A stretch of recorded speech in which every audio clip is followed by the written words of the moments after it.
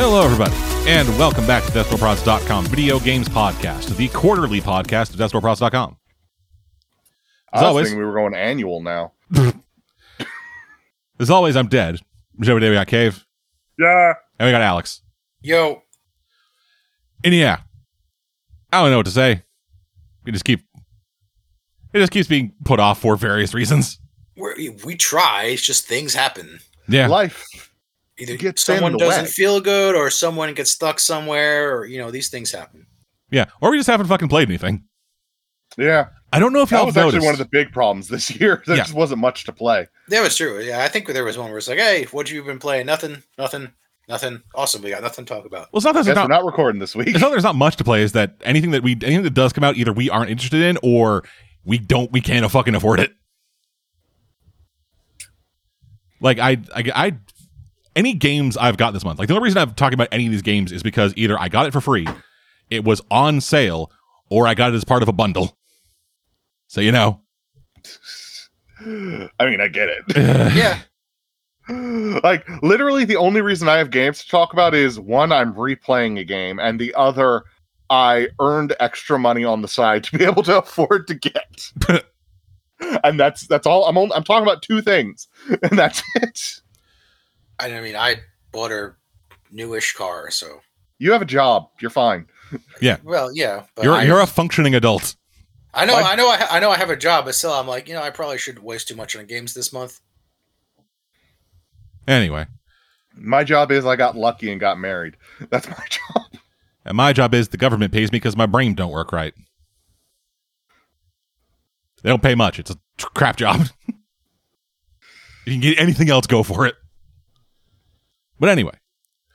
Yeah, so before getting into what we've been playing, then let's talk about some news first, as we've decided is probably better for the show. So, first off, this is a bit of an older story in terms of, recency, because it's 2 weeks old at time of recording. So that might as well be, year old. But, y'all heard about the Unity shit. Yeah. Alex? No, I have not. Wait. Sort of, yes. It was sort of explained to me, but I didn't get it. Alrighty, so, in mid-September, Unity, makers of one of the, most used fucking game engines of all time lately. It's used for fucking, it's used on, AAA games, it's used on, indie games, it's used on mobile games, it's used for just fucking programs. It's a widely used game engine, and the makers of it, the company Unity, recently announced, back in September, that they were going to be changing up the pricing model of it. So, starting in January of 2024, all games that use the Unity engine will be charged 20 cents for each game installation once that game hits the threshold of 200,000 downloads and $200,000 in revenue. If you reach a higher threshold of $1 million in sales and 1 million installations, then you will be offered a different subscription model that starts $2,000 a year. It's a whole fucking thing. I'm not super familiar with it. All I know is that the old model was just free. You could just download the engine and put a game out and sell it. And then Unity made money via advanced software subscriptions, integrated advertising platform for mobile games and stuff, as well as paid analytical tools. When that happened, when the announcement initially dropped, pretty much every indie developer was like, okay, this is going to fucking bankrupt us. Because 20 cents per installation is a lot. A lot. So every time somebody installs a game, they have to pay 25 cents? 20 cents, and it's the first installation. Yeah. But the big thing that I'm seeing is, that's a fifth of the profits on on your average, indie mobile game. Because I see a lot of games out there for $1. Well, it's not even indie mobile game stuff. Most games put out on major platforms that are made by smaller teams, they are fucking threadbare in terms of actually making a profit. You need to sell a certain number of games in order to just barely eke out a thing. I was just sitting here thinking, why that's the gaming industry. I was just thinking, why can't they just add a quarter to the game price? I mean, sure, that would be a dumb thing to add, but it seems like it would be doable until you pointed out most of these games are really cheap, and that would actually significantly increase the price of the product. And I was like, oh. Yeah, okay. It would significantly increase the price of the product. It would reduce the chances that someone would actually be willing to buy it. I was like, if it's a $50 game, okay, now it's $50 and a quarter. That's a pretty stupid addition, but whatever. If you can afford to spend $50 on a game, you can afford another quarter. Yeah. Also, this is applied retroactively. Yeah, that's the part where it's horseshit. Yeah, it will take into account all historical sales of any game that a company has made using Unity, and then retroactively apply based on that. And how are they going to check that? They have sales data. Yeah, they literally make the analytical tools. Yeah, they know exactly how many times the game's been installed through their software. Yeah. So it'd be pretty easy for them. Yeah, it's absolute horseshit. Yeah, such horseshit that a week later they rolled back a bit. Like, I'm getting flashbacks to One Dunda. like they're like, yeah, we got our new hot shit. Oh, maybe we shouldn't do this. But no, everyone hates it. Quick, go back to what they like. This is a genius. Our customers will pay us whatever because we own them. They're not happy. What? You mean they pay attention to this stuff? Man, they'll still buy it anyway. Or cancel their subscriptions. Oh, fuck. Ah, damn it. Son of a bitch. That's our primary financial model. No, our profits went down by one digit. Fuck. Anyway. We won't be allowed to be sit at the platinum table. We'll have to sit at the gold table. No. I'll have to get the medium-sized jacuzzi. If any of you know rich people who were misrepresenting, fuck you. Yeah, so anyway, a week later, Unity issued an update announcing that per installation fee structure would have a, quote, drastically reduced costs for developers small and large. So they also added that the free tier for the Unity game engine will not automatically charge people for every installation of games developed on it. This applies to like their current things as well as all games retroactively anymore. So they're just doing away with that completely. The runtime fee changes will only be applying to the next major release of the Unity engine, which will not be coming out until 2024.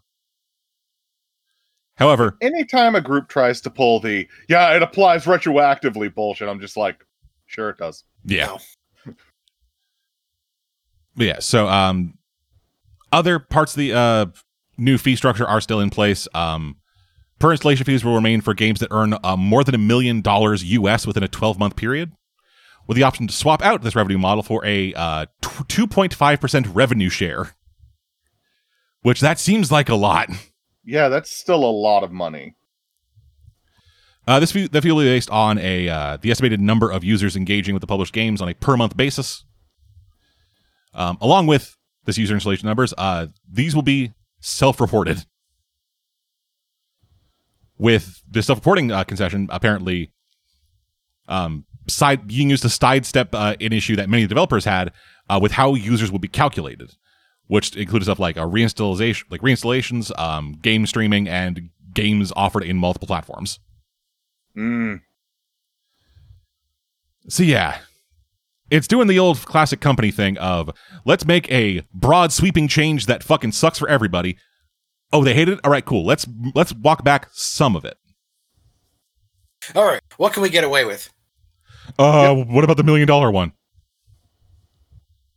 People can like understand making $200,000. Making $1 million, they can't fucking fathom that. It's like, perfect. Do that and we'll see how they do. Have they calmed down? A little bit. Perfect. That's all we need. So what if we hemorrhage 50% of our user base? We've still got that other 50%. Yeah. That 50% is all freeware indie developers. What? What about Nintendo? Yeah, no, they said fuck you. Son of a bitch. Like, the moment I heard Nintendo was involved in this case, I was like, well, they lost. Yeah, for those who don't know, Nintendo used Unity as the engine for a couple of their Pokemon games. The mobile ones, I believe, but I'm not sure. Good luck. Good luck getting that out of Nintendo. Good luck getting 1 red cent out of Nintendo. Oh, they'll give you a red cent. It'll just be covered in your own blood. It just sends some fucking Mario-themed goons. It's like, Shigeru Miyamoto has some words for you. Wahoo! That's part of why I'm amused by, like, anytime something does something that would affect, like, Disney. It's like, yeah, they're the villains most of the time. Right now, I'm on their side. Oh, really dumb idea I just had. That's how they choose the next Mario voice. Now that Charles Martinet is retired, they just, like, hire a bunch of goons to go beat the shit out of people while they're doing Mario voices, and whoever does the best one gets this job. Yahoo, motherfucker!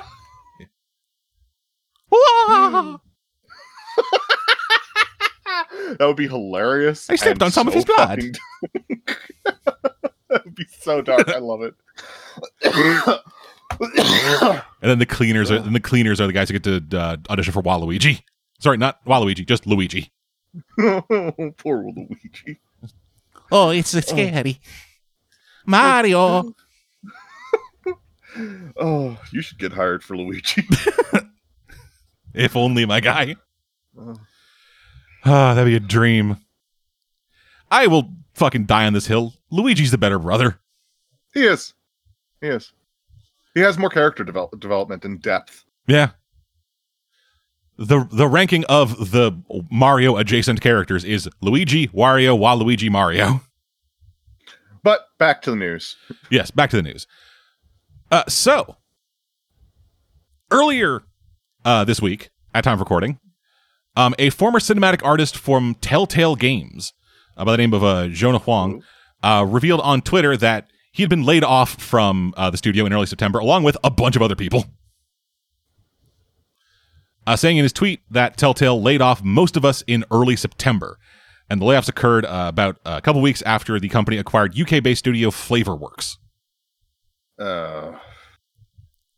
Yeah, Game Informer reached out to Telltale, who confirmed the layoffs did occur, but they did not say how many people they let go of. They did also say that currently they still have a bunch of games like in development after laying off all the people, which is I get it, but like, come on, man. Like, it's like so many fucking, like, these games, the industry, like, lately, I say lately, in like the last year or two, has gotten so focused on, what am I trying to say here? Not the industry. People who follow the game industry have talked a lot about just like crunch and treating workers with fucking respect. The call to like unionize game workers has been picking up steam lately. Again, last couple of years, I say lately. I think I shit like this is like, yeah, we laid off half the team. We don't take it lightly, but we still have people making stuff. Don't worry about it. Like, that's the weird part that doesn't need to be put in there. It's fine. It's fine. Don't worry about it. What do you mean that this is a scumbaggy thing and that a lot of artists actually treat the whole game as, you know, their baby, and by laying them off in the middle of its creation, it's kind of, you know, robbing them of a lot of their integrity? And what? No, we're not the bad guys. They're expendable. They don't care. They just do their work and go home. Hell yeah. They're the bad guys for demanding fair pay. Can you believe these people? Yeah, trust us. We're Telltale. We haven't laid off 90% of our staff, which ended up closing our company before. Don't fucking worry about it. Anyway, hey, Wolf Among Us 2, I guess.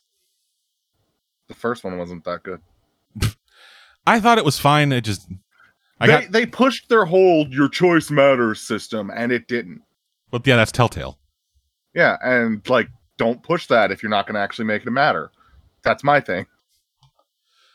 My whole thing was just, like, I was playing it, and the entire time I wasn't like, oh yeah, I'm making choices. The whole thing was, okay, what would this character that I'm familiar with do? I wasn't very familiar with Big B Wolf, so... Yeah, I think but when I had played that in the last couple of years, I had, like, a couple of years before, I had just finished reading all of Fables. And a couple other spinoffs. Fables is interesting. Oh yeah, it's a brilliantly written series. I've read it now. But I hadn't read it then. Yeah. And then finally for news, this is coming out of The Verge. So by next Friday at time of recording, so Friday, October 13th. Oh shit, there's a Friday the 13th this year. Yeah, there's Friday the 13th every year. Well, this year in October, in the spooky month. Oh, spookums. It is the spookiest thing of all. Corporate mergers. Oh my god.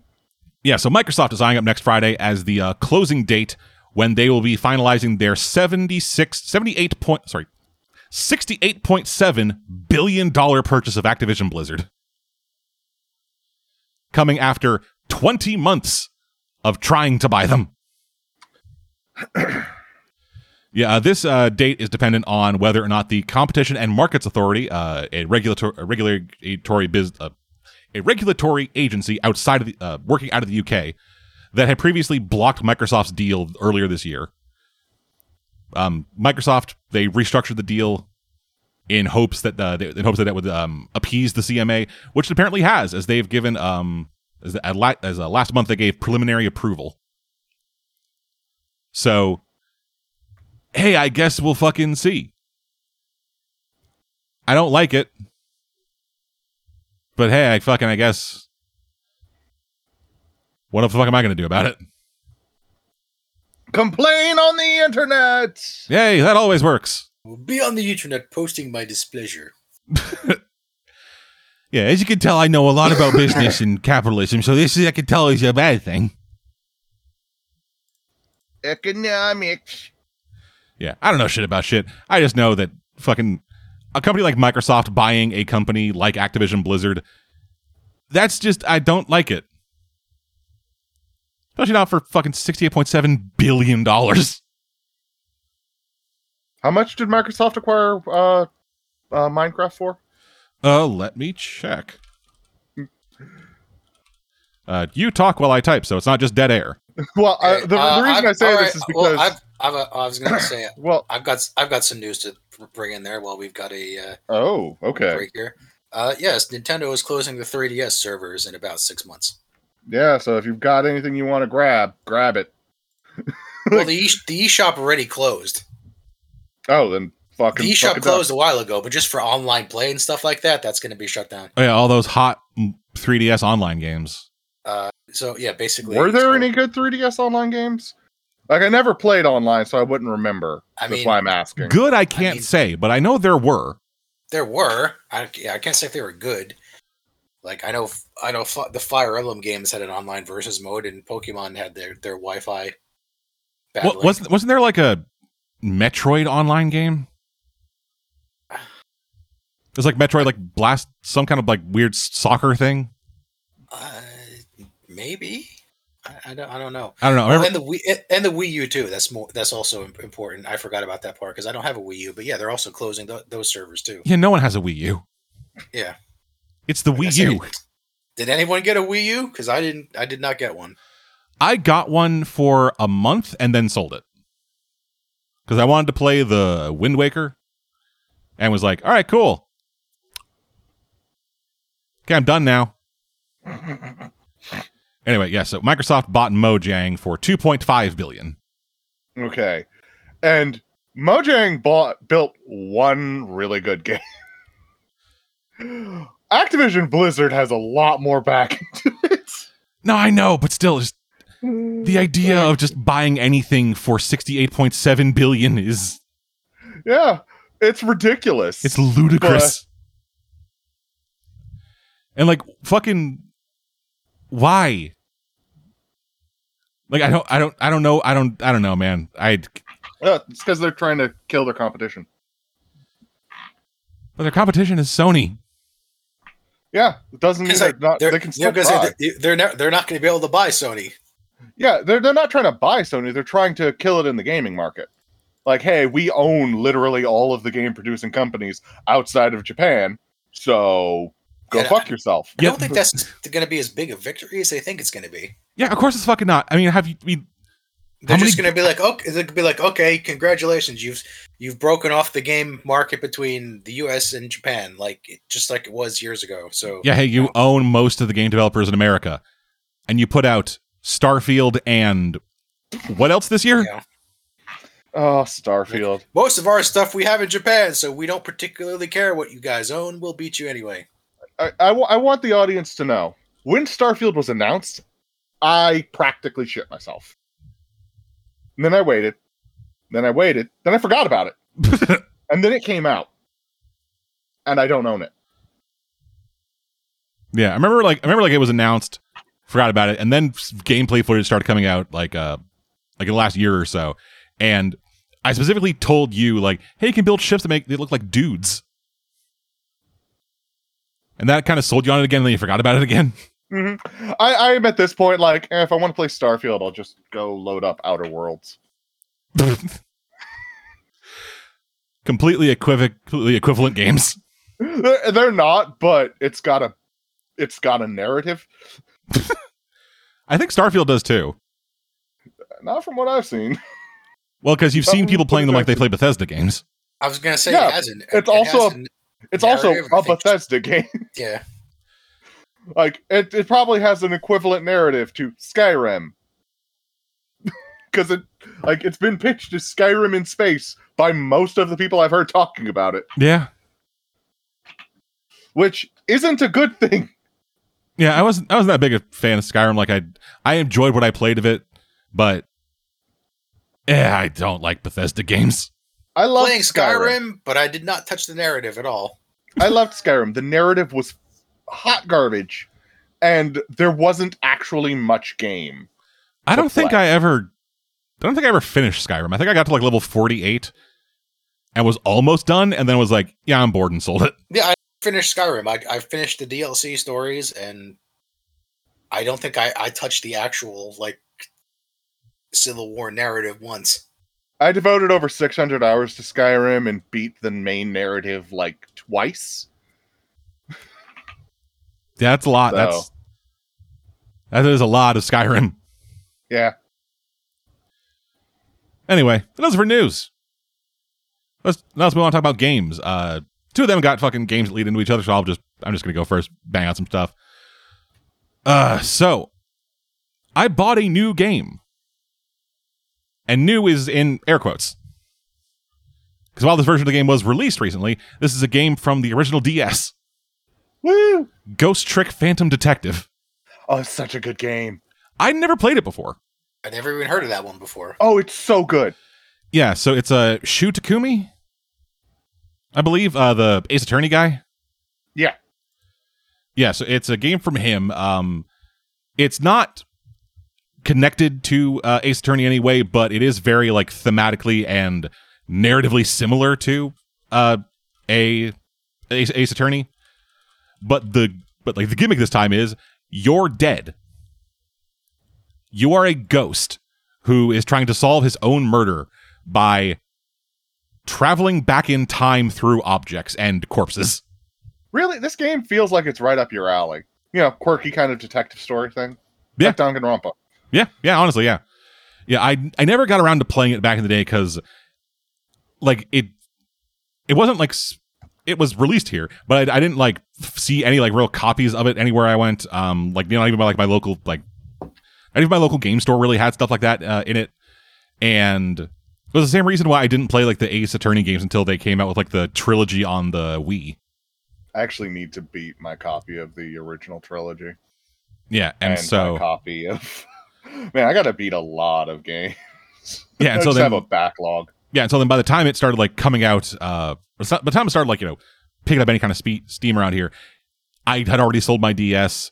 Then it got the port to iOS, which, you know, never fucking touched that.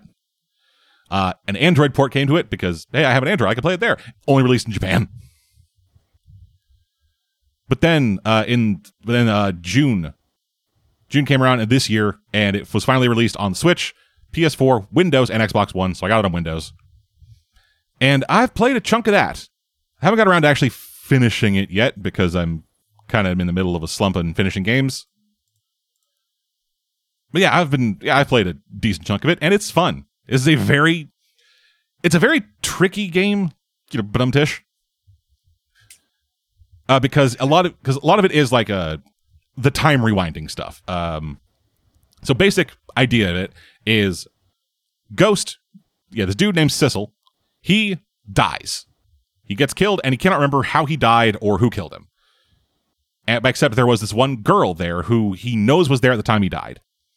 And he watches her get gunned down by an assassin. So then, as he's like kind of like jumping through different objects as his ghost power, he can basically possess different inanimate objects. He ends up like every ghost has a different power. Yeah, he ends up jumping into her dead body and talking to her soul, but her soul's like, unconscious and can't really like interact. But then, effectively, the voice of God, just like this weird little desk lamp that just kind of follows him around. It tells him like, "Hey, use your body." Have you not beaten the game yet? No. Oh, you're gonna love it when it's revealed. You're gonna love it. Yeah, I will avoid spoiling. Yeah, so the lamp tells him that using her dead body, he can go back in time and basically ghost trick a bunch of objects in order to make her not die. Just like change the circumstances around her death so that she doesn't die. I think you do that, and it leads to this like big conspiracy surrounding these like blue people who are trying to kill her for unknown reasons, who the fuck you are and what your connection is to her, as well as her like hero, because she like worships this cop who was accused of murdering his family and is now in jail serving, like about to be executed for it. And he's painting pictures of you for some fucking reason that I haven't got to yet. And it's just like very classic Ace Attorney like storytelling of just like the most ridiculous fucking people doing the most circuitous murders possible, despite the fact that they're just dudes with guns. And like they all have like all like the assassins have like very specific visual styles, very specific like gimmicks about them. Like this one guy, I can't remember his fucking name, but he's like on time or something, where he's just like always just like goes into someone's fucking apartment and just like sits there waiting for them to show up, and then as soon as they do, blam, and leaves. This game is a trip, but it's a great trip. Yeah, it's a lot of fun so far. It is kind of like, in order to like, you have to like have a very macro view of whatever the fuck you're doing in the game, because there are so many moving parts for some of these tricks where you have to like, all right, I got to activate this, and then that spins this out to here, which then when it hits this arc, I got to hit this item and jump over here. And if I fuck that up, I have to restart the entire thing over again. One thing I will say in favor of this game is it's a puzzle game that doesn't really have any moon puzzles.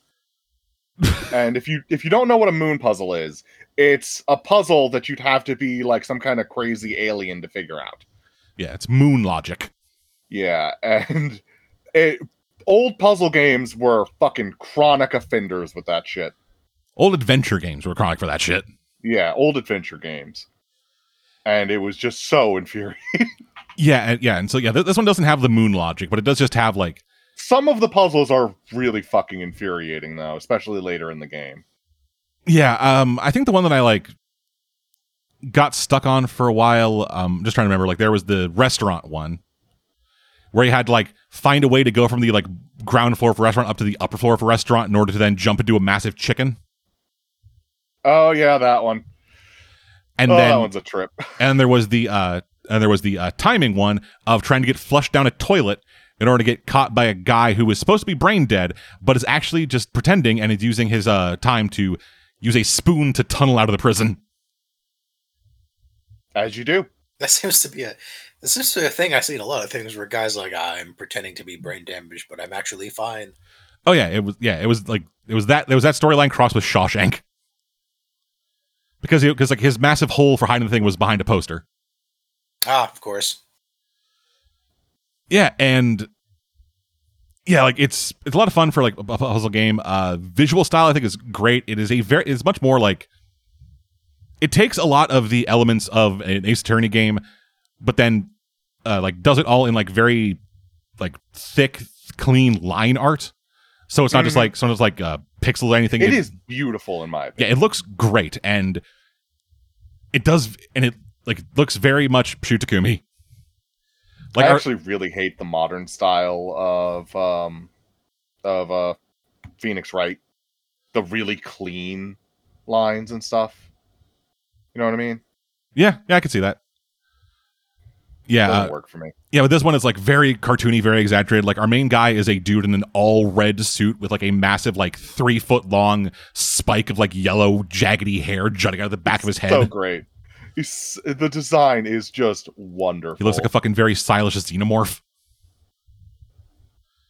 And that's also where we get Missile the dog. Missile. Oh, I love Missile. I adore Missile.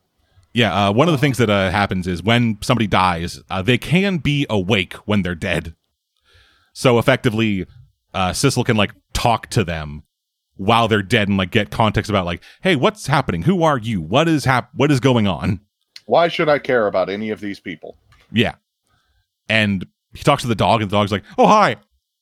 I'm a dog. Yeah. Oh, my friend's gonna get hurt. I must protect my human. Did that dog just say hi there? Sissel is the best. Yeah, Period. it's great because the entire game takes place over the course of one night. Because apparently, if you like don't solve your own murder in the night that you get murdered, you just disappear forever. And yeah, he starts out being like, "What the fuck is going on? What is happening? Oh god!" And then as he like possesses, by the time he possesses like second dead person, he's like, "Yeah, I get it now." I understand. I am picking up what is being put down. Yeah. So yeah, Ghost Trick has been a lot of fun. It's been a thing that I need to get back to, and I've been thinking of getting back to. I just haven't worked up the energy to. But I did actually beat a game. The what? I know, it's so rare. And it's a game I got as part of a bundle that if I knew what it was, I would have picked something different. So the game's called Pumpkin Jack. It is an like action platformer that sucks. Because like I like action platformers. Like I like Ratchet and Clank. I like Jack and Daxter. And this looked like that. It was like, hey, here's a Jack and Daxter, a Ratchet and Clank, where it's like we got 3D platforming and then also some like character action combat stuff. But it's also kind of spooky. Because the idea with it is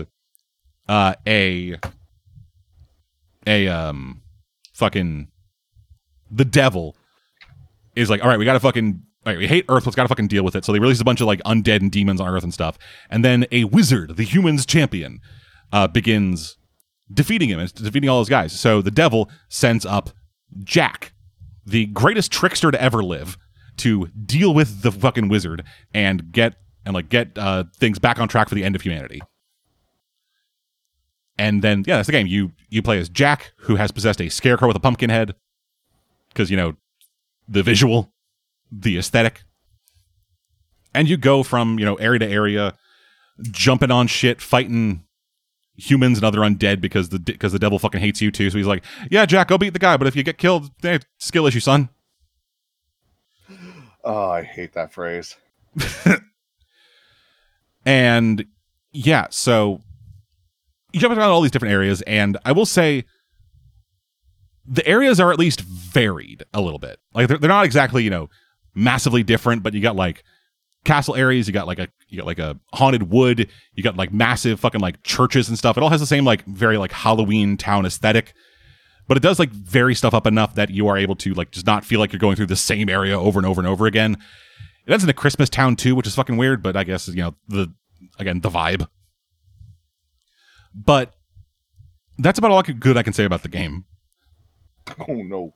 Yeah, the platforming feels floaty and hard to control and fucking awful. The character action stuff is all lock on. You don't lock on to anything. Like you don't actively lock on anything. You just automatically lock on to whatever the game deems is the closest. Regardless of what you are doing. If you're using like a fucking melee weapon that has like if you use the basic melee weapon, which I think is a broom, then you just fucking immediately snap to somebody else, regardless of the direction you're facing, regardless of the guy you're moving towards, and it'll just fuck up your vibe. If you're using the shotgun, it again does the exact same thing, because you get different weapons as the game goes along. Mm-hmm. No, honestly, no idea about the differences between them except for like attack timings. I don't know if they do like more damage or if they have like anything else different about them other than, hey, the shotgun lets you fire real quick, and then this fucking staff doesn't. And then on top of all of that, they put you in a lot of like group combat situations. So you're just fucking like locking onto anything close and then just fucking bopping around with that. There's like a dodge thing as part of it because, character action, but dodge sucks too. And I feel bad for these devs. yeah, it's not a good game. It's also like a very weird sense of humor about itself, where all the dialogue is written, and so it's like Jack talking to a bird because the bird's like following you and is used to like fight enemies with force fields because it's medieval fantasy. So of course they have magic force fields, and it's just like a lot of really dumb, bad jokes. One of the collectibles in each level is like a record player that then leads to a pre-scripted dance number. And when I say pre-scripted dance number, I mean one of the two, because there are exactly two. To hear that before? Yeah, it's just the same dances over and over and over again as you find these things. And then there's only one voice actor, and he voice acts in between the levels. But all of the in-between level interstitial bits are just the game explaining what the previous level you just played was. Oh, lovely. It's like you play the thing, you get the story, and then after that you get a recap of the thing you just did. And each level has different, like, unique selling point stuff to it. They like the castle one has a race element where you are on a horse and you're racing other knights on horses.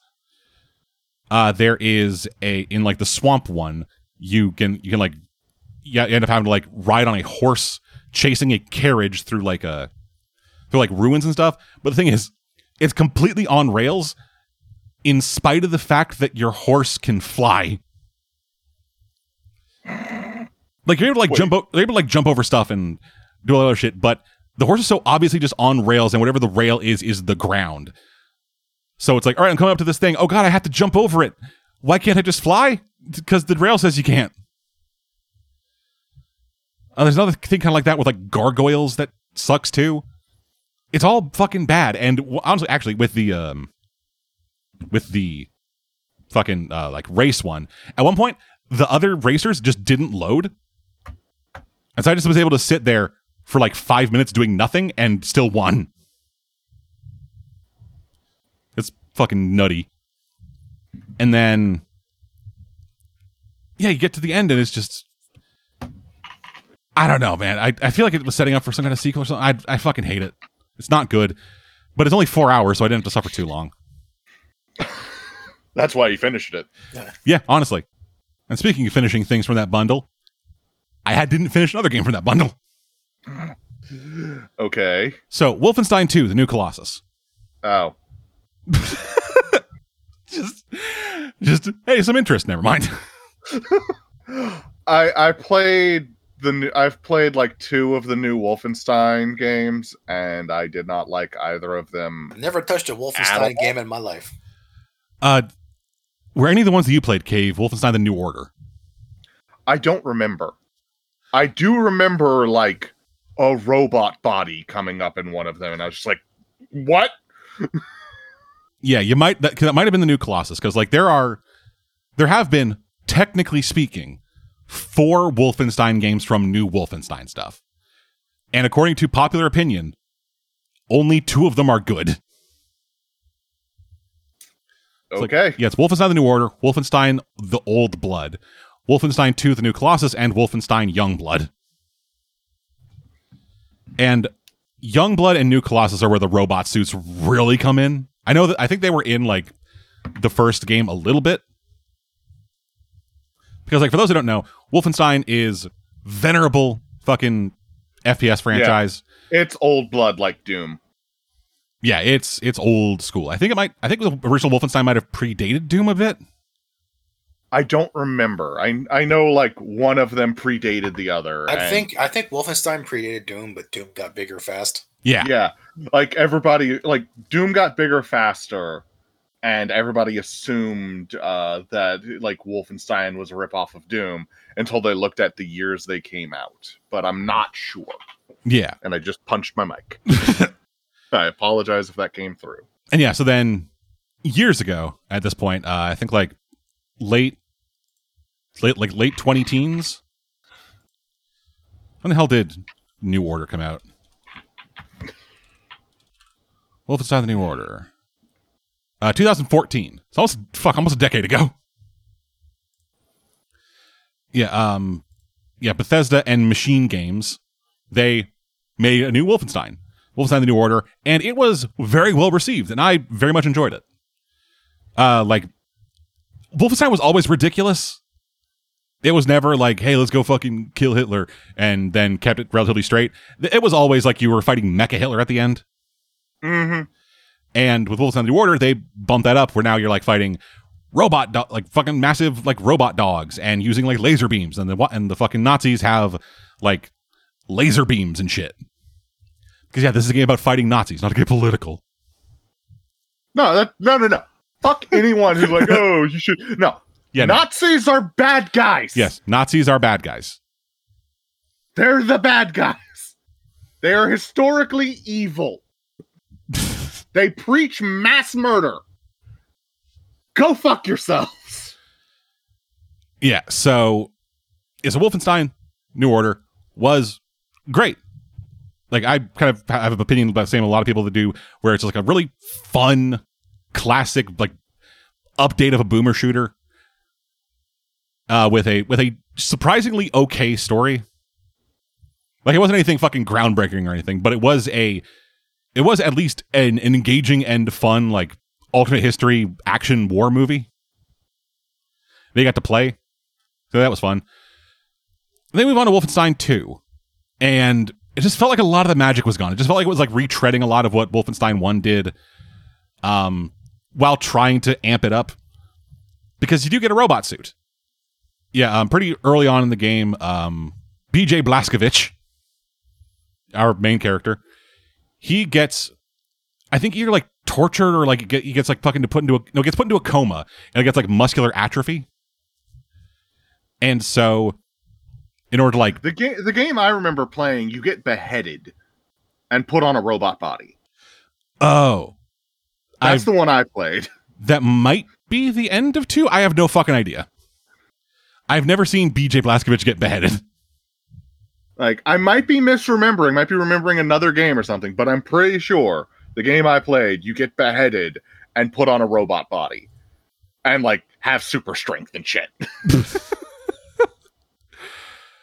And, like Jewish people had super tech hidden underground or something.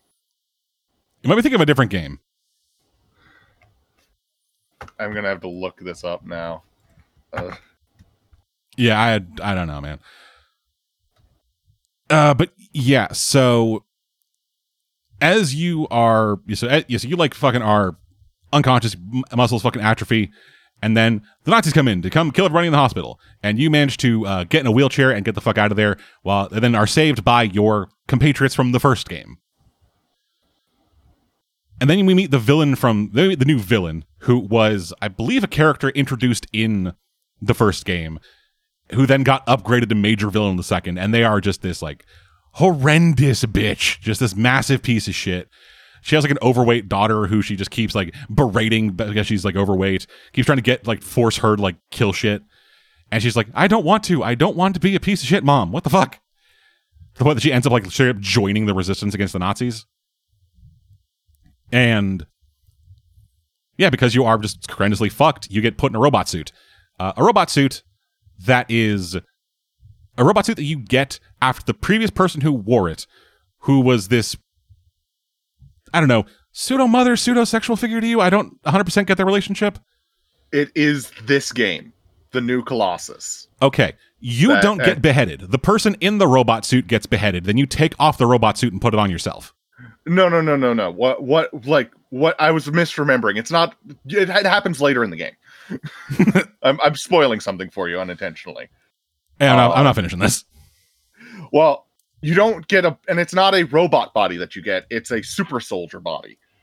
But like, you get captured at a later point in the game, beheaded, and there's like this whole cutscene. You're like, we've only got so much time, but we're gonna talk throughout that whole time instead of just connecting the body like we're supposed to. And it's just this whole big thing. But it's a super soldier body, not a robot body, so I was misremembering that. Okay. But yeah, it just feels like a lot of it just feels like a retread of the first game where there's a retread, but they bump it up a bit. Where it's like in the first game you had a choice very early on in the game where you get captured, and then you have a choice of which one of your two allies do you get killed by the Nazis. Yes, because that choice matters. One of your allies is dead.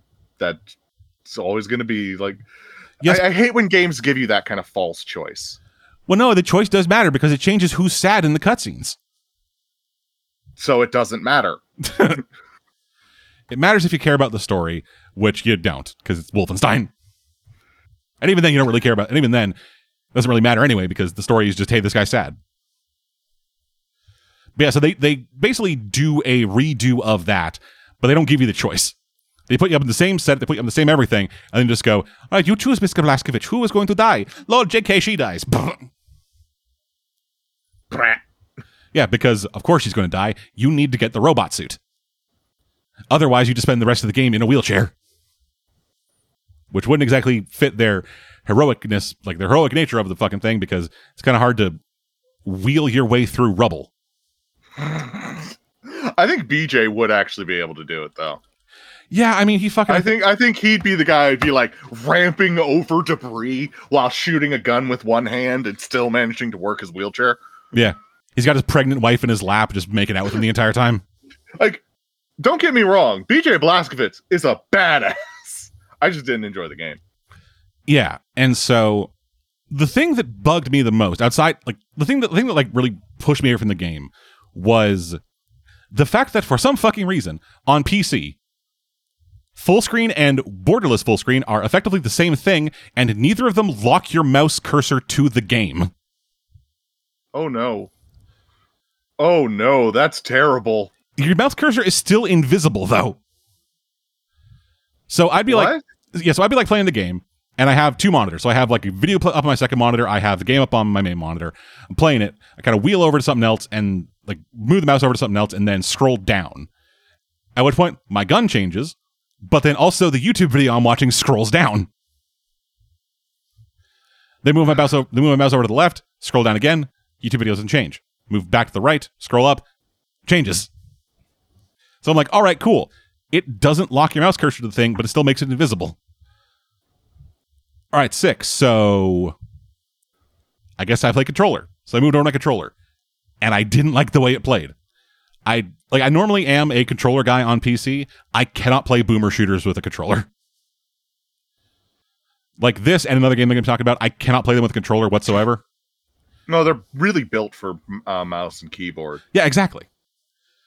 And so, yeah, it was just, hey, do I want to play this game? Do I want to play this game that is already kind of annoying me in the worst way possible? Or do I want to be annoyed every time I do it the way I'm supposed to be playing it? Yeah, I just uninstalled it. And then moved on to a different boomer shooter and a much better one, Doom Eternal. Yeah. Doom. Yeah, so sequel to 2016's Doom. It's really fucking good. In almost every way that Wolfenstein New Colossus annoyed me, this game doesn't. At least now I know that I was hating on the right game. Yeah, because like Doom Eternal does kind of the same stuff that Doom does, but it does it bigger in a way that actually feels like natural and not just forced retreads.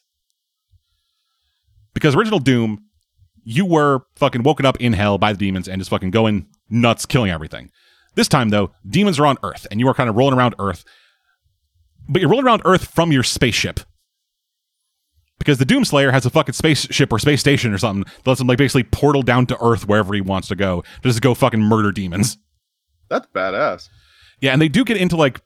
They kind of get into the lore a bit more. Where there's like a cutscene where a character talks to you like they know you. But even then, it doesn't do a whole lot. It doesn't like stick around. It just kind of goes in. It's like, oh, you're here for the thing? All right, here, cool, here you go. Go kill some stuff. Go do good work. Yeah, and then you go kill stuff. God's work.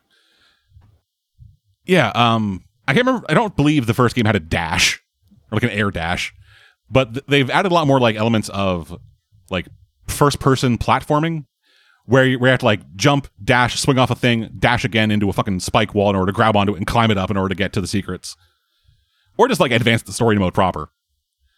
I just adore the memes about Doom. specifically the ones where it crosses over with Animal Crossing. Like, I adore that so much. Yeah, I everything I've heard about Doom, great game.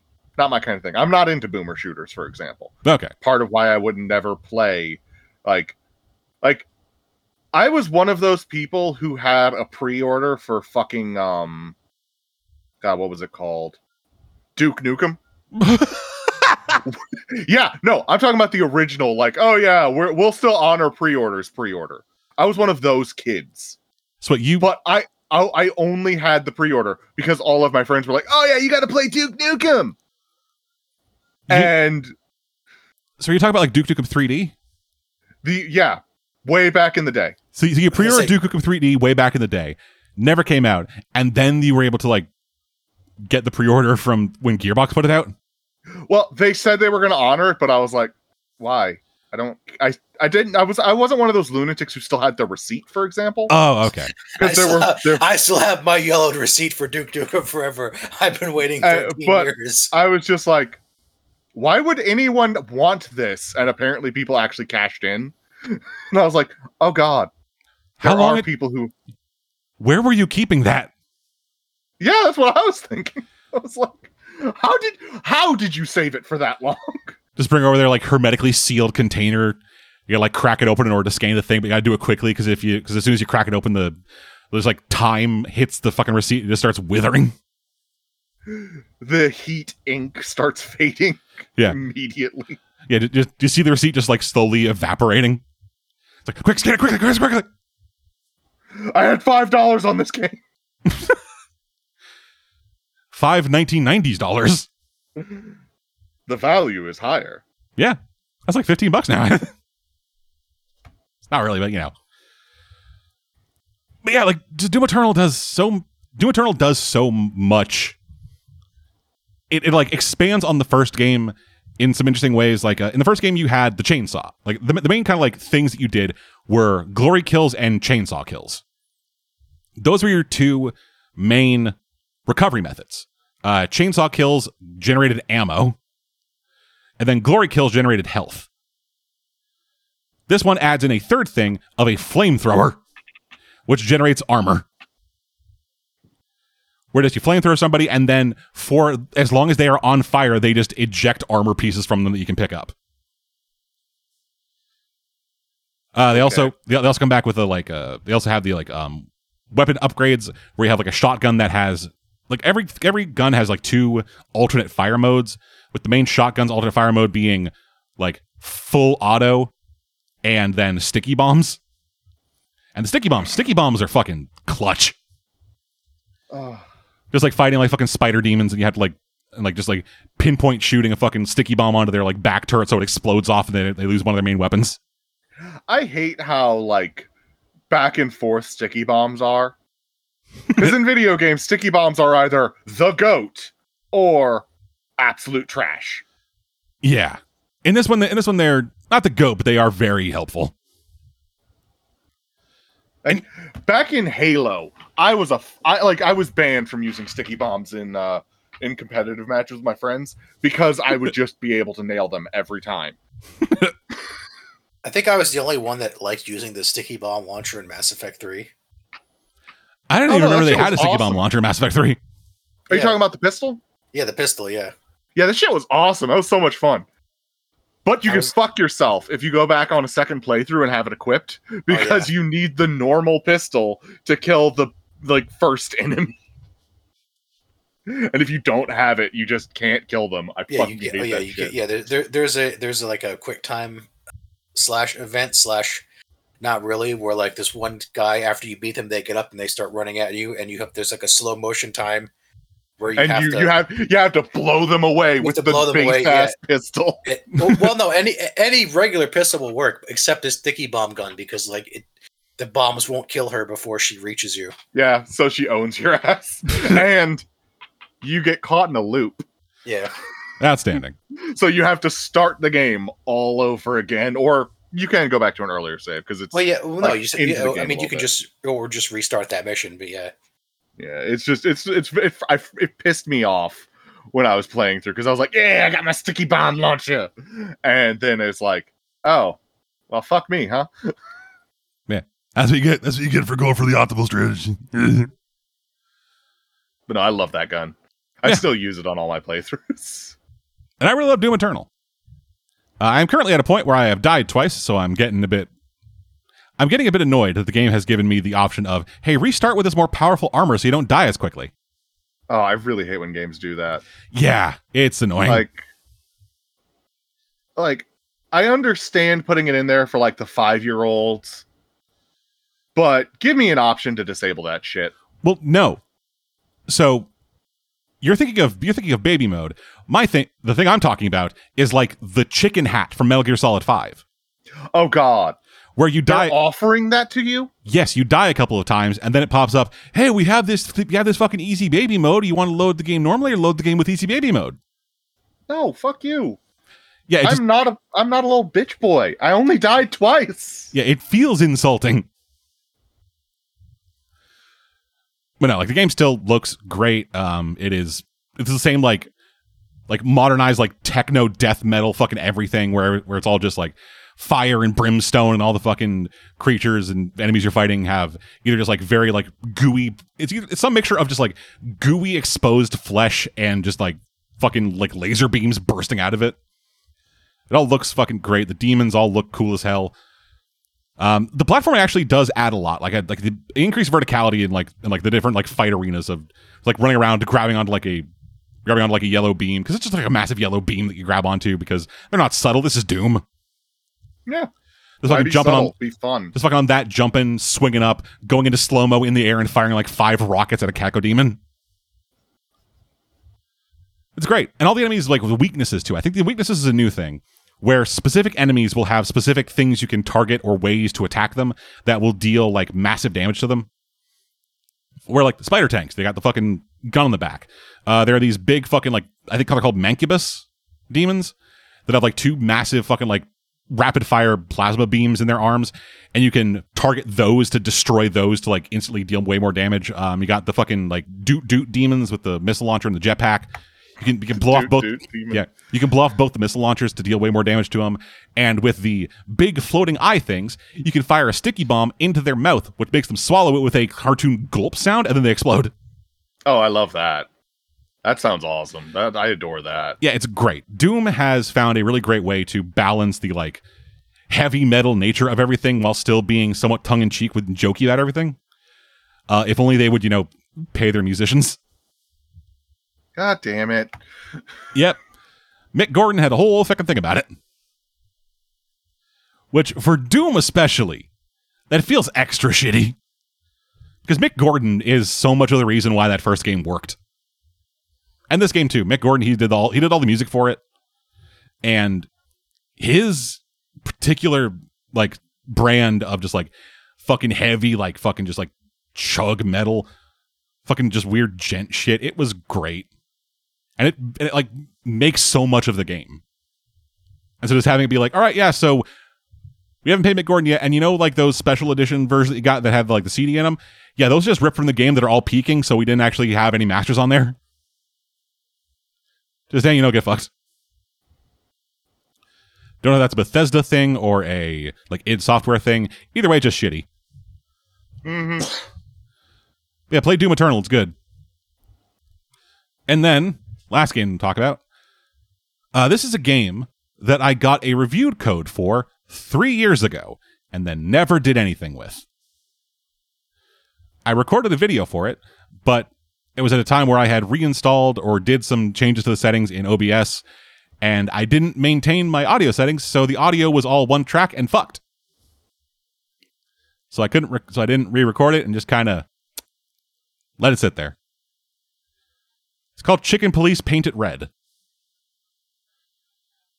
And reason I went back to it, fully selfishly reasons, it's been like 4 years since I've reviewed a game for the site. And because of that, kind of no longer getting review codes. And I want to get back into like doing that so we can actually get some stuff and get some content on the site that isn't just, 3 to 4 months out of date. So I want to go back and actually finish this, get it going, and yeah, it's interesting. It is a game that's very much up my alley. It is a like neo-noir detective game where you're playing as chickens. Yeah, in a city made up entirely of different animal people. Like every single person in the game is human body, animal head. And yeah, in the game you're playing as a old, about to retire police detective named Sonny. He was part of a... Can I guess that it's 2 weeks till retirement? No, actually, if it was his choice, he wouldn't be retiring. But his police captain is kind of racist and is trying to force him out. Mother clucker. They don't do that joke. Well, I did. But yeah, so Sonny Featherland. He is an old cop, kind of doing like not private eye work, but effectively living the private eye lifestyle of being in a dingy apartment inside of a massive apartment complex where a woman comes in and goes, "Oh, Mr. Featherland, I need your help with something." And then you go, "That's not really my case." Gal chugs a whiskey. The hard-boiled life. Exactly. So hard-boiled. Yeah, and so he gets approached by a woman who is the assistant of a singer at a nightclub. She is also the current girlfriend of a gangster who's like, "Hey, I need your help with this." And it's like, and she says like, "Hey, my employer knew your wife. And it's because his wife is dead, and I believe she was some kind of parrot." Oh no, she wasn't a parrot, she was a budgie. Ah, so she wasn't a stool pigeon. Got it. Yeah. And so Sonny's just like, "All right, cool, I gotta get my fucking partner back." And so he goes and gets his partner, Marty McChicken. And it is MAC chicken to avoid copyright. Oh, that's terrible, and I love it. Yeah, and so the chicken police are back at it again. There's a lot of decent world building in this thing of like establishing that Marty and Sonny are like famous in this town. The chicken police was an actual like thing they were called in the press. They were effectively like a superhero duo within the department. Like, remember, do you guys ever watch The Other Guys? No. Okay, cool. Any other I'm reference? sorry, but Lethal Weapon. yeah, I love Lethal Weapon. Yeah, okay. Yeah, they effectively had the same like renown as Riggs and Murtaugh. With Sonny being the Murtaugh and Marty being the Riggs. They like come together in order to like go solve this case where this woman, a singer at a jazz club who's a cat, she is being threatened. I think she had like derogatory stuff written on her like mirror in what looked like blood. Oh, fun. And then you have to like go around and try to figure out who did it, what's happening, who's going on. And it is a kind of like point and click adventure game, all black and white with very few exceptions. It's kind of like the color palette is very Sin City, where it's like all black and white with the exception of like accent colors. Like the cat's eyes are like bright fluorescent green.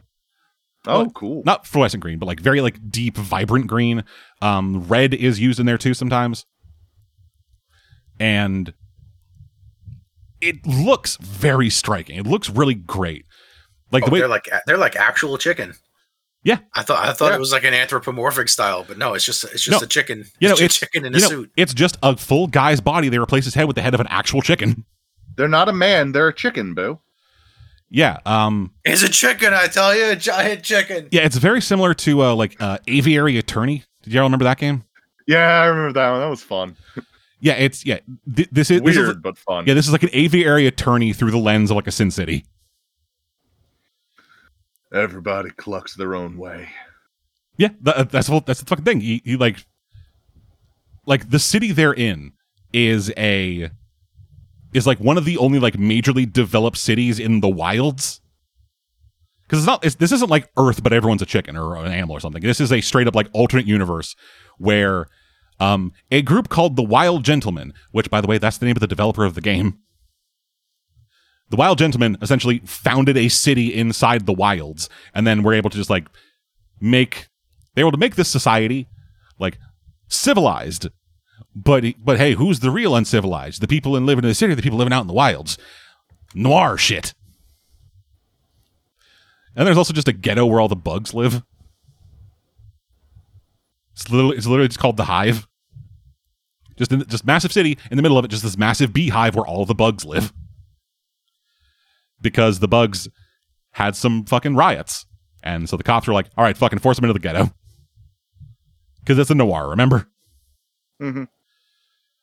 And yeah, it's interesting. Like, the main gameplay elements of it are talking to people. You just interrogate a suspect, and then you essentially have a list of questions to ask them, with the questions, with your only real guidance being Sonny's observations of their personality quirks and their personality. Just trying to figure out what questions to ask in order to trick them into revealing more information than they want. And it's not super intuitive because there's gotta be that level of you gotta be able to read and figure out what from what, and sometimes it works, sometimes it doesn't. I'm not exactly the best person to talk to about that, but it'll close off dialogue options if you fuck up, and according to stuff I've read about it, you can never not beat the game. You will always get exactly the basic amount of information that you need to complete the story. It's just a matter of how much of the backstory do you get. Which that's nice. It's not a thing where you have to be I have to get fucking perfect in everything in order to actually progress. You can still get the basic information you need to go forward and not have it just be, oh, you fucked up so hard, I guess we're promoting you. Fucking LA Noire. Yeah. But yeah, the main issues that I really had with it, back then and now, is I'm not the biggest fan of the writing or the voice acting. Because this game is completely voice acted. Which is rare for one of these adventure game visual novel style things. Yeah. But it's all voice acted, and some of the voice acting is fine. They play it up as being really handy, the fucking guy voicing Sonny. He does the entire game as yeah, I'm a hardball detective, see? Just playing really hard into the stereotypes of old school noir. Then you got his partner Marty, who just kind of talks that chick has a tough shell on her. Yeah. And then you just talk to Marty, who just talks like a guy, but very awkwardly, English isn't his first language. And based on the amount of accents in the developers' names, I'm assuming he isn't. And yes, and it's kind of half and half in terms of people with decent voice acting and people who just aren't that great at it. And with the dialogue itself, some of it's fine in the very over the top neo-noir style, but then some of it is just, I think I mentioned this when I talked about it originally, but some of it is just the hey, why the long face? Said to a horse. Hey, that's racist. Moving on. Everyone has to point out when someone says something racist. And be hey, this is racist, did you know? And be hey, that's bad. Don't be racist. Which, I don't know, if either have it be a part of the world that people are just accustomed to, or just don't have it in there. This isn't the actual 1940s. You don't need to be racist. I don't know. It just gets annoying when you get the third dialogue thing, the third scene in a row, where someone says something that is a common turn of phrase, but then you go, oh, wait, they're talking to a dog. That means you hate dogs. Racism. Oh. That's the most annoying part of it. Aren't we clever? Yeah, I'm going to finish it. Because I do want to finish this game before the sequel comes out next year. Yeah. The next one's going into the Hive about a bug murder, and it's all going to be yellow themed. Because of honey, hives. I get it. Yeah. But it is fun. I do still enjoy the game. I enjoy the aesthetic. I enjoy the conversational interrogation that's not just hey, you said a thing. Evidence. Blah. It feels more freeform, but at the same time it kind of suffers some of the structure. Sacrifice some of the structure for that more free-flowing, not free-flowing, but more naturalistic narrative style of just interrogating people. Mm-hmm. But yeah, overall, I'm enjoying it. That's going to do it for me. Going up from there, Alex. All right. So first off, I decided to be a super casual and give it a try on the hottest game that has been around lately, Baldur's Gate 3. Oh, you basic bitch. Ah, yes, I know. That came out. Yes, it did. Came out like a month ago. From the fine folks at Larian Studios and the worst TTRPG publisher. Hey, you guys have a phone, don't you? That's a different company. I know.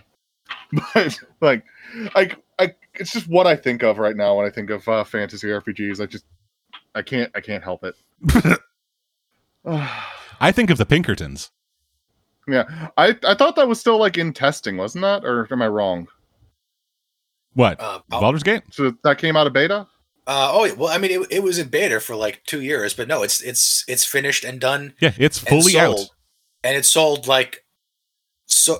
so much that Hasbro in general is like, maybe we should start focusing on video games exclusively because look at all this money we're getting. And it was making a big deal because they were like companies like, don't expect Baldur's Gate 3 to be the standard. God damn it, they're making us look bad. What do you mean there's no microtransactions? It's just a big long game. Yeah, Larian just made a good game, and people are like, "You've set the fucking standard too high." People are like, I forgot people could do that. I love Larian Studios. I pretty much enjoyed everything that they've come out with, and plan to get Baldur's Gate 3. But, like, yeah, I'm probably gonna wait for it to come out on a console. It's really good. Like despite all the shady, crappy things they've done with the franchise, Larian somehow managed to pull one over on them. Yeah, probably because they just were like, they just probably like cut them out as development as much as possible. Apparently, this was all finalized back before they really had tried to do anything with all the drama, the IP yet, like a couple years back. So, like, they basically had free reign to just do whatever they want, and Hasbro was like, "Fine, whatever." Yeah. So, okay, for reference, the game fully came out August 3rd. PlayStation 5 version came out September 6th.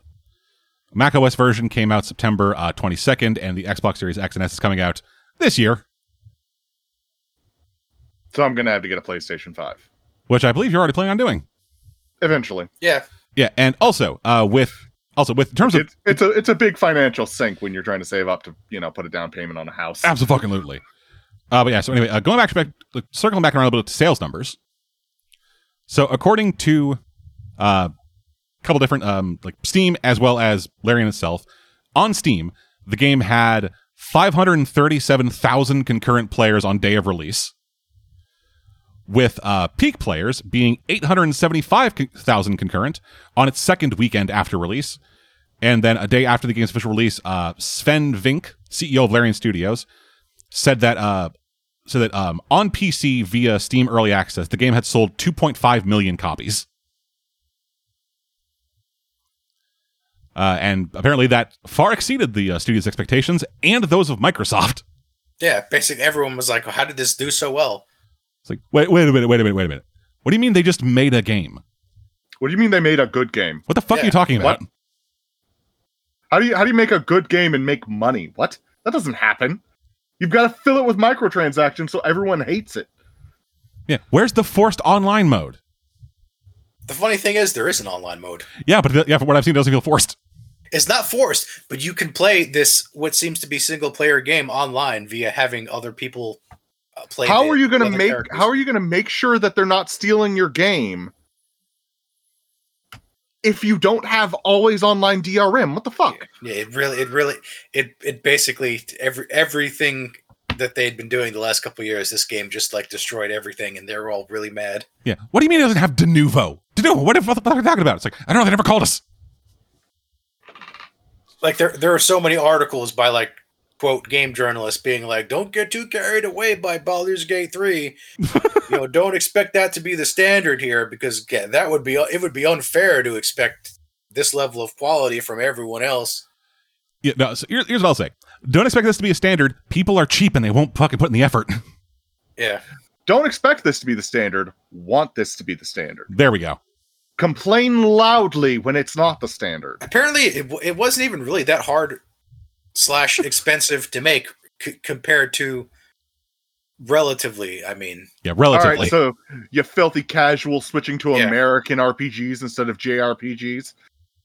yeah, Gotta like play. they're like they didn't kill their developers with crunch time. They didn't cheap out on anything. Apparently, it all went really smoothly, and all you really had to do was take a couple years to slowly hammer out a decent game. All you It had, helped that it had been in pre-release for so long. They basically had other people beta test it for them. yeah, honestly. You mean like most companies claim to do by just releasing an unfinished game? Yeah, no, other companies don't claim anything. They're just like, hey, game's fully out, it's released, and then just like, all right, what are they doing? What are they complaining about? Fucking Bethesda. Yeah. Meanwhile, this is, hey, we're releasing it in early access. This isn't done, but fill out this form if you want to get done quicker. he's like, it's not done, but if you want to play it early, you can. Just know that it's not done yet, and some things probably aren't going to work. And we're going to need your input to make it work. Yeah, just tell people the game's not done and they'll still buy it. And while you're at it, tell us what you like. And they're like, yeah, we don't think this character's story worked out real well. And they're like, all right, fair enough. We'll make a few modifications. There you go. And they're like, oh, you listened to our advice. How strange. But thank you. Holy shit, why don't more companies do this? Yeah. They'll make millions. They were like, you know, this one character, everyone really seemed to like her. You probably should have put her in the game more. Oh, all right. We'll make her a regular party member. Thank you for your input. Can I fuck the bear? Yes. Yes, you can. Yes, that was the big controversy is with the obligatory romantic scenes with the druid. You can be like, "Can I fuck you in the bear form?" And he's like, "Yeah, sure." Well, no, like I honestly kind of like I'm not about that. I kind of appreciate it. Oh, Just the fact I adore that. It's hey, can you be a bear while we do it? I adore that. Yeah, the fact that the company was like, A, let's do that, and B, let's market it that way. Because that was a trailer. The reason I mentioned it is because I kept hearing people talking about fucking the bear, and I was like, Yeah, it's amazing okay. marketing. It is. There's going to be a lot of people who know about this game exclusively because I want to fuck the bear. Yeah, there are a lot of people that are like, "Where's this bear character? I don't see a bear character. I want to fuck a bear." And he's not a literal bear. He's a druid. Yeah, he just turned into a bear. He just turned into a bear during your romantic scene because you were like, "That's my kink," and he's like, "Awesome." Want to go for a roll in the hay with Yogi? Yeah. I'm hornier than your average bear. Want to see what I got in my picnic basket? Oh, God. So hey, how's Baldur's Gate 3? It's basically it's what everyone says. It's really good. It has this interesting thing where you can make your own like main character as expected, or you can pick one of like the many party members you have, and you can just make them the main character. Yeah, that's actually pretty standard across Western RPGs. I'd never seen that before. Yeah. Because you finish what you're saying. It's your segment. I was gonna say because like most of them have some weird thing that's not common to the class. Oh yeah, of course. Like the elf rogue is a vampire. Oh, that's actually pretty cool. Yeah, that's not what I was thinking. I thought it was going to be like the standard like WotC thing of like, oh hey, we made a pre-built character using our system, but then we also brought something special, so you can't make exactly them. Well, that's true. You can't make exactly him as a pre-built rogue because he's a vampire. There are vampire playable races, but not in this game. Not in this game, but in the rules. The rules in general. Yeah. The reason that like we're talking about because like in a lot of these games, like, okay, I want to build this exact character. Well, you can't. I was more joking. I was more joking about 5e's pre-builts. No, but you know, the pre-made characters, they all have like this one thing that's unique to them that like the regular player can have. Like the elf rogue is a vampire, and the human wizard has this condition where he has to drain the magic out of magical artifacts, or he'll explode. Explode? Yeah, that's awesome. I love that. That's clever. It's like you have to give him a magical artifact once every couple long rests, or he'll explode. Are magical artifacts like easy to find? Yeah, relatively. Okay. I mean, like you can give him some of the really hard to find and or expensive ones, but you don't have to. You can just give him any random like weapon with a magical charge, and that'll count. Okay, magic items. Yeah. Okay, sorry. In my head, I'm thinking of this through a 5e lens, which is my only real context for it. Yeah. And artifact in there is a very specific term for a specific tier of magical item. That's what he calls it, but like it's just a magical item. It's like, oh, an artifact. This +1 sword that was made a week ago. Yeah, that's good enough. And after he gets like I think 3 or so of them, like that's all he needs, and then the quest can progress to something else. Okay. So it's not a permanent, like, every day you got to do it. No, it's just, but like it's like if you go through too many long rests, like there's just a cutscene of him going boom, game over. Just dies. Do you know this because you've seen the cutscene? No, but I've seen it on YouTube. Okay. I was gonna be like, have you killed the wizard? Is that what happened here? No, he doesn't just kill the wizard; it kills everyone. Like you get a game over because it's not just he goes boom. It's like a nuke level boom that destroys the entire area. Wow. Okay. I want to play this wizard. Oh wow, that's incredible. Yeah, like the game, like it's game over. Like you can't proceed. And if he dies, why is this not in their advertising? Yeah, and it's like if he dies, like he projects this image of himself. It's like, hey, if you're seeing this, I've probably died, and here's a scroll of resurrection. And hint, hint, you should probably resurrect me because there might be a problem if you just leave me there. And sure enough, if you just leave his dead body there and then go about your business, He like blows up. a few long rests later, there's a scene of his corpse exploding, and you get a game over. Even if you're not in the area? Even if you're not in the area, yeah. The corpse just follows you. No, it's such a big explosion that So it's like when you said nuke, you meant like real fucking like real world ending kind of thing. Not the world, but like the continent levels, this like city level and or the entire area you're in level. Okay, But yeah. Alrighty then. Okay, that's fucking awesome. It's pretty, yeah. It would be even funnier if you killed him on like the material plane, end up going to like the 9 hells or something, and then he still blows up and kills you in the 9 hells. Yeah. My soul is tied to you, bitch. Because I'm pretty sure, like, I know that like, I've seen the beginning of the game. I know that, like, as part of the beginning, you are on, like, an Illithid ship, and it's, like, reality hopping to escape some Gith, and it goes to the 9 hells, where in the 9 hells, the logo for Baldur's Gate 3 is just floating in the air. Yeah. Just this big stone, these big 3 stone pillars. It looks exactly like the 3 in the logo. Yeah, I assume that's supposed to mean something. I haven't actually gotten very far in the game. Because I was just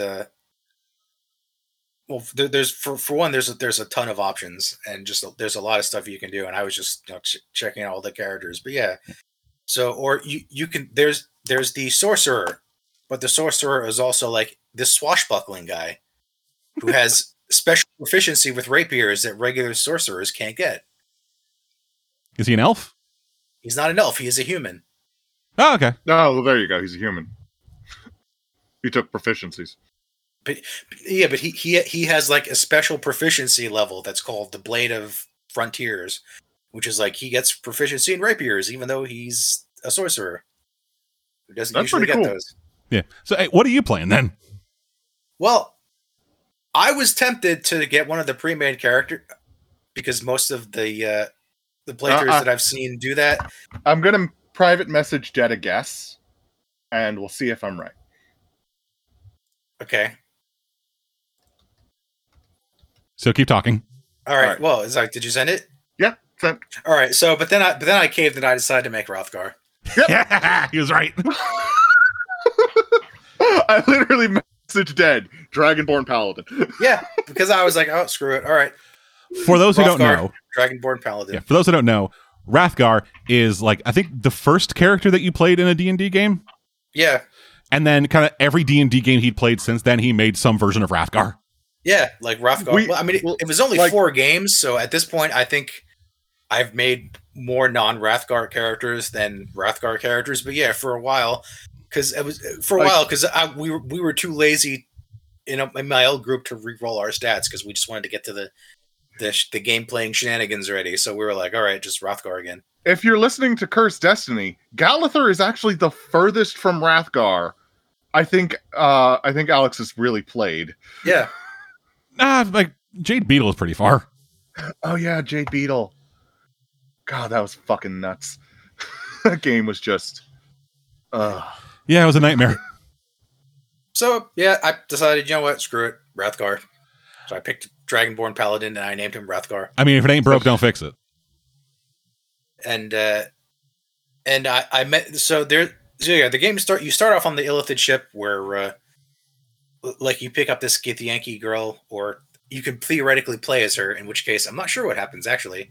I'm like, what happens if you're playing as this character and the cutscene happens where the character shows up in the story? Then there's two of you, and the reality folds in on itself. Yeah. And suddenly it loads up Pathfinder, Wrath of the Righteous. Possibly. So Wrathgar, we met up with Githyanki, met up with Shadowheart, the half-elf cleric that everyone loves, and she's like the big waifu of the game, apparently. Really? I thought the waifu was a tiefling. I thought the waifu was a bear. The bear's a dude. The bear's a husbando. Yeah, the bear's a guy. And yeah, there is the tiefling, but I haven't met the tiefling yet. But yeah, apparently the tiefling is pretty popular too. Yeah, I follow some people on Twitter, and I've seen a lot of tiefling asshole. So the tiefling's gimmick is that she has a machine in her that like makes her red hot to the touch. So of course you have to go through a quest of getting her to cool down so you can be intimate with her. Hell yeah.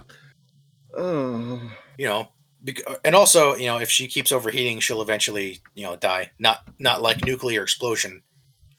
Just normal sad dying. Just normal sad dying, and you know, you lose her. Yeah. And also, if the vampire tries to drink her blood, he gets like a mouthful of acid. Acid? Not literal acid, but the like blood burns him. Yeah, it burns him. It's like drinking a mouthful of acid. He's like, oh, it burns. I figured it would have been more like lava. Because if you're not playing as the vampire is also one of the very popular characters, Astarion.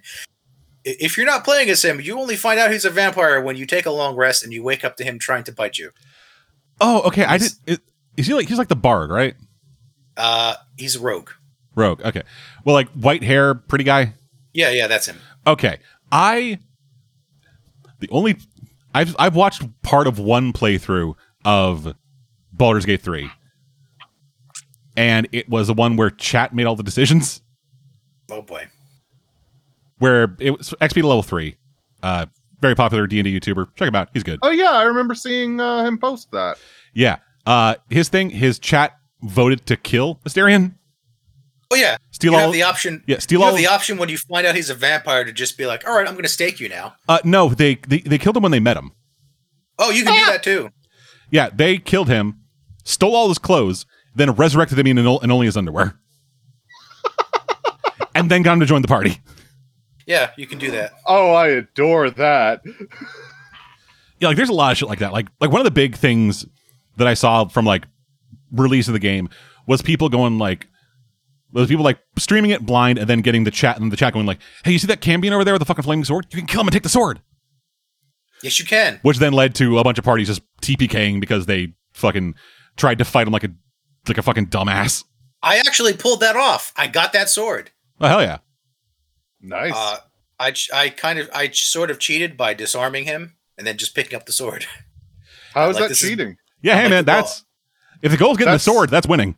Okay, that's strategy. It is strategy, and it's getting the sword. But yeah, I didn't fight him straight on and get the sword that way. Yeah, I got him, and I got that sword, and then the ship crashes, and you're in the first area of the game where you meet all the party members. Like honestly, that's probably how I'd play it. And also, literally, the first decision I had to make, I broke my paladin oath and became a fallen paladin. Of course you did. I remember how you played Wrathgar. Just immediately, like literally, the first thing you did, was there any warning, or did you just pick the option? No, it's like, hey, the Githyanki you met on the ship is like in a cage and being harassed by these people, and I'm like, all right, let's fight him. And that is apparently I broke my oath because you're supposed to negotiate. What oath did you take? Oath of basically fighting people. I don't remember. I don't remember what I it was took called. the oath of hitting them. But it's basically like oath of like smiting injustice wherever you go. So I thought I was just playing it right, but apparently no. And then as a paladin, if you break your oath, the oath breaker knight just appears out of nowhere, and he's like, "You're an oath breaker now."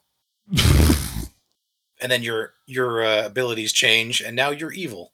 Well, you're not evil, but you have like dark paladin powers instead of whatever you had before. So you were Oath of Vengeance? I was Oath of Vengeance, yes. Okay. I'm going through the wiki to see if I can find anything about that. Because, like, Oath of Vengeance seems very much along the lines of, like, oh, so you Why just am I talking to people? I'm just going to murder them. Exactly. Yeah. So and it was like, yeah, you find Lizelle in a cage, and the people want to fight her, and I'm like, all right, I'm going to help her because she helped me, and apparently just by doing that, I became fallen. So, Oath of Vengeance paladins abide by the following tenets: fight the greater evil, exerting your wisdom, identify the higher morality in any given instance, and fight for it, and no mercy for the wicked. Chasten those who dole out their villainy by wiping their blight from the world forever. Yeah, it sounds like something went wrong there. Yeah, I don't know. Yeah, because it sounds like you followed your oath.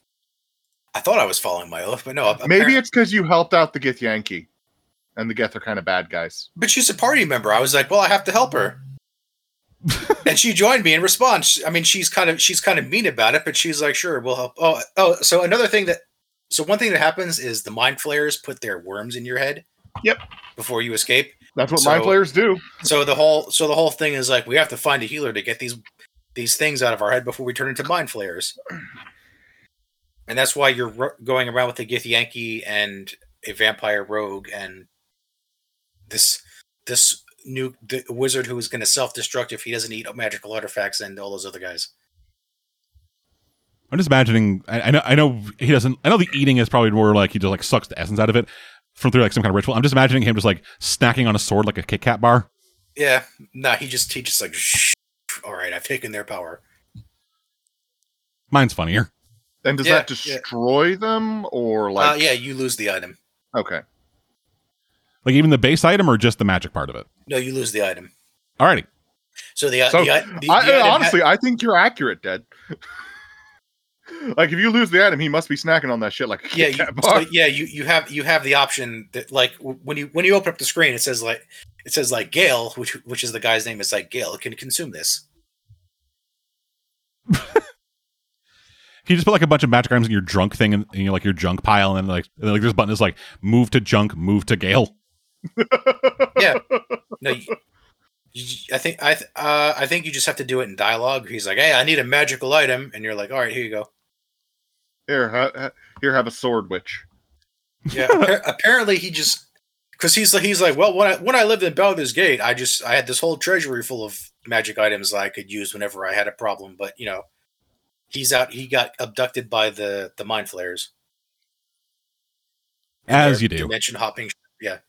But unfortunately, as much fun as I was having, I didn't get very far into Baldur's Gate 3 before I got sidetracked by Pokemon. Okay. So, the last Pokemon game I played before recently was Sun and Moon, which came out several years ago. Oh, yeah. Yeah. They were fun. They were fun, but when Sword and Shield came out, I was not happy about Dexit, which basically was Dexit is basically for the first time ever they didn't have all of the possible Pokemon programmed into the game because they're like, we can't do that anymore. There's too many. Hey, we have over 1,000 Pokemon, and we're making brand new 3D models. We might take a couple of games to get them all in. That sounds like you. That sounds like a skill issue, my guy. No, it's they're holding out for the DLC issue because it turns out they weren't. They weren't. They still didn't introduce all the Pokemon back in. Not with that one, but apparently from what I've seen, with Scarlet and Violet, once both DLCs are in, you'll pretty much have them all. There'll still be some missing, but yeah, you'll pretty much have them all. Yeah, they're like 95%. Hey, look, Scarlet and Violet are the third game in this generation since the 3D models got getting started. Actually, I think they're Gen 9, and the last two games were Gen 8. Yeah, but what I'm talking about is like the generation of these 3D models. Yeah, they're the third game on the Switch.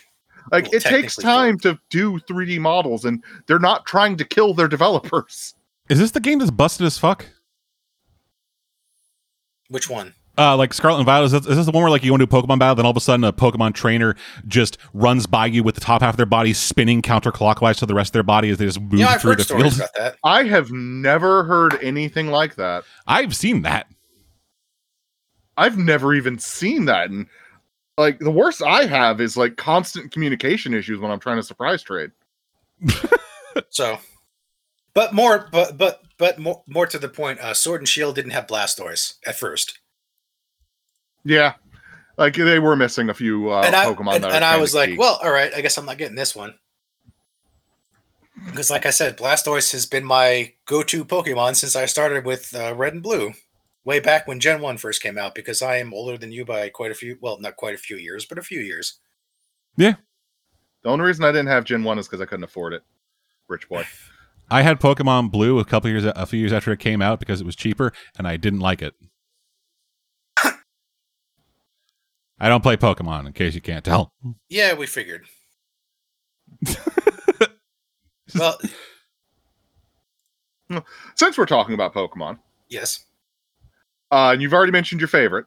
Yes. What gym would you try and run? What gym would I try and run? I guess what gym do you think you'd run? Well, probably fire, because I think I like more fire ones than water ones, even though my top favorite is a water one. Hey, there's nothing wrong with that. My top favorite is Metagross, but like my second favorite is fucking Togekiss. Yes, I like beefy Mons. Like my favorite first gen is Snorlax. I adore Snorlax, but like I like beefy Mons. I like Mons that can just sit there getting the shit kicked out of them and not even care. Which is why Steel type is my preferred gym. I was gonna say I think my second favorite is Tyranitar. Oh fuck yeah, Tyranitar! And I also saw the Gen 9 Tyranitar. Well, I mean it's not Tyranitar, but I mean it's like a new the Paradox version. Yeah, I was like that looks pretty cool. Yeah, but here's the thing with Metagross, and Steel types in general. So back then, that was the link cable days. Oh yeah, and none of my friends liked and/or played Pokemon. Oh, you poor soul! So I was basically denied any kind of multiplayer. And wow, that's. Are you sure that's not someone hacking the game? Because I'm sure that's horrifying. So with Gen 2, the top two Pokemon were Steelix and Scizor, and they both require trades. They were pretty much the only real good Steel types. And they pretty much required trades, and since I didn't have anybody to trade with, I couldn't use them. Yeah. So yeah, it sucked ass. So like, it took quite a while. It took a while for me to get used to I can just Wi-Fi trade now and get whatever I need. I don't need to hunt down somebody with a link cable within a walking radius of me. If you're patient, you can complete the entire Pokedex via surprise trading. Yeah. If you're patient and willing to suffer. Because you have to catch a lot of Lechonks. And with Metagross in particular, with Ruby and Sapphire, you can't get Metagross until the end of the game. Yeah, it fucking sucked. And that's why Gen 4 was my favorite generation. And I never finished Ruby and Sapphire. So I played Red and Blue and Yellow. I played Gen 2. I played halfway through Ruby and Sapphire and then didn't play anymore. And then I didn't play 4 and 5 at all. I skipped it. Oh. The original Sinnoh is great. 4 fell through the cracks. And with 5, I didn't like any of the Gen 5 Pokemon. Yeah, that's Black and White. right? And at first, Black and white could suck ass. And at first, I thought, well, I guess I've just grown out of it because I really hate the black and white defenders that I keep seeing. It's like, no, it's not a good game. They crippled half of the decks. They ridiculously restricted leveling so that you have to go through like stupid hoops to grind to get anywhere in the game. Like the story is phenomenal, but that's about a third of a Pokemon game, and the rest of it sucks ass. Stop defending bad games. Sorry, I'm very, very, very like. I really fucking hate those games. I mean, that could be. I wasn't feeling black and white, and I thought, well, I guess I've just grown out of Pokemon because I don't like any of these, and I guess I just like the old ones for nostalgia. I guess I'm done with the franchise, and then Gen 6 came out, and I'm like, you know what? I like these. I guess Gen 5 was just a fluke. There were very few black and white mons I liked, but there are a few that I'm like, yeah, those are cool. So I got back into it in the 3DS days. So, just quick interjection. Is Mons like an accepted shortening for Pokemon, or is that just a cave thing? I mean, I don't. Some people use it, but some people use it. I don't. But yeah, works, I guess. I've never heard anyone refer to Pokemon as a group as Mons. The thing is, Mons can be Pokemon or Digimon or any capturable monster thing, even if it doesn't actually have Mon in the name. I have heard it used before, but not commonly. I've heard it used for Yokai Watch creatures. Weirdly enough, I was kind of a Yokai Watch guy. I loved Yokai Watch. Yokai Watch was a lot of fun. Yeah, it was neat. It was neat, but its star burned out pretty quickly, apparently. Oh yeah, they put out those 3 games, then fucking nothing. And then Pokemon got back into the top tier again. Yeah, it's like whenever like a new social media platform comes out, it's like, all right, yeah, for like a hot 30 seconds, this is the fucking newest shit. Everyone's fucking moving over to it. It's amazing. And then after a while, that burns out and everyone's back on Twitter. Yeah, I adore that people were like, I literally heard one of my friends say this. Yokai Watch is going to be the Pokemon killer. And I was like, no, it's not. No, it isn't. Nothing is going to be the Pokemon killer. Pokemon will keep going until they have like more Pokemon than they have animals in the world. Were you going to say in America? I was going to say in the zoo. Then my brain was like, no, zoos don't have a lot of animals. Go for America. Yeah. And then another part of my brain was like, America doesn't have a lot of animals. Say the world, dumbass.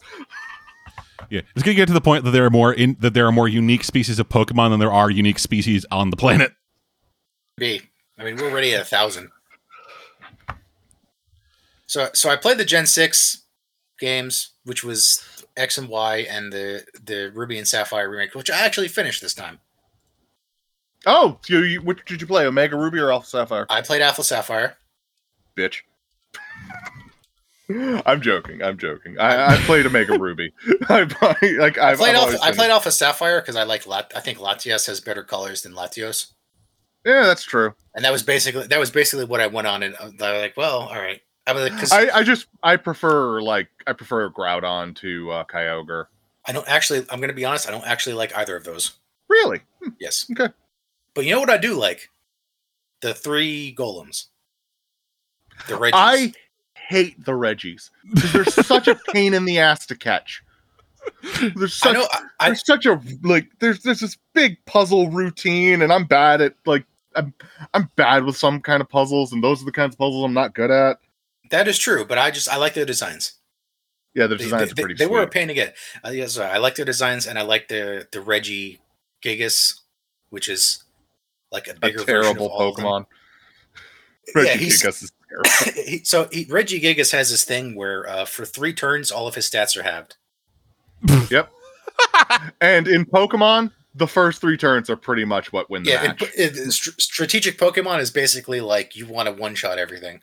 Right. I forgot that there's competitive Pokemon. There is competitive Pokemon, and it can be pretty competitive. Yeah, I know. I've heard Cave talk about it. Haven't done it for a long time, but yeah. Yeah, I actually just finished building a competitive ready team to go through the Teal DLC. I was going to say, I have a competitive team that because I have a friend who was like really big into competitive Pokemon like a couple years back. And he just gave me like a team like of shinies that are like full IV, like maximum stats, everything, all set to go. I don't use them because they're overkill. But like if I'm playing competitively, or well, not even competitively, if I'm playing online and somebody plays a cheap team, I'm like, all right, I'm just gonna get these guys out. Yeah, I stopped playing competitive because I got tired of dealing with that bullshit.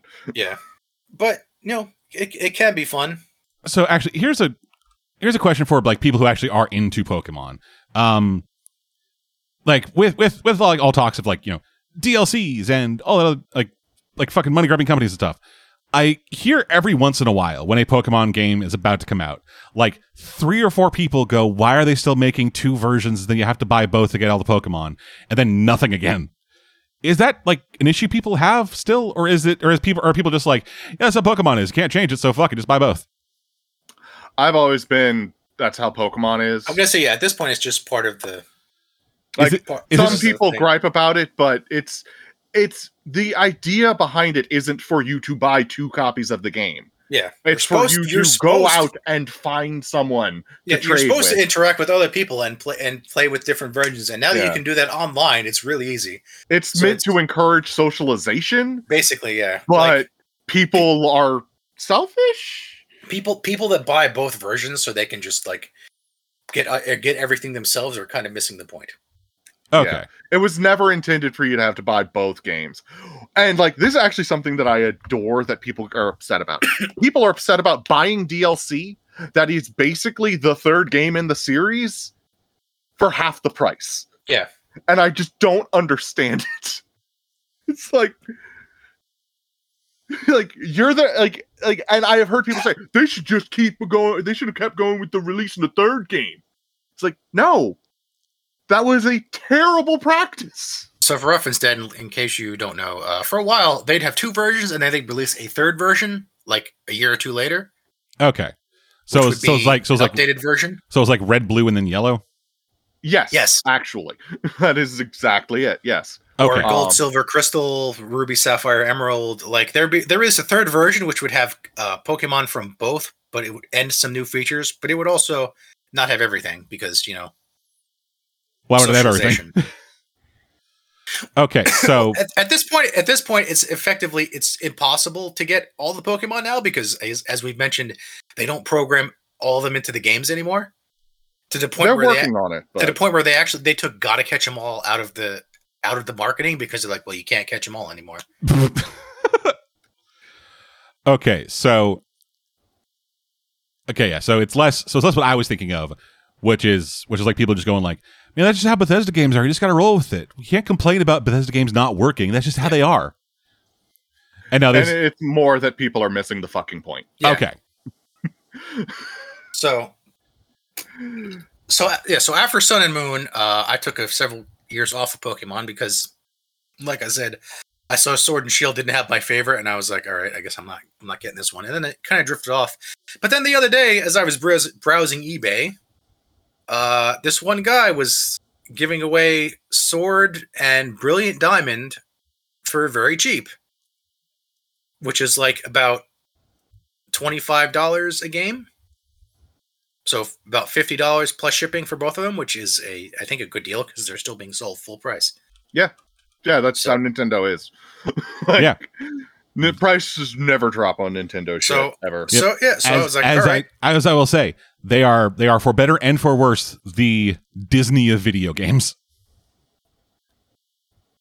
So I got him, and I was like, all right, I guess I'm going to be playing Pokemon again for a while. And I started with Brilliant Diamond, which everyone complains is not very good because it's just a basically 1-for-1 remake of Sinnoh, but without like the additional stuff from the better game.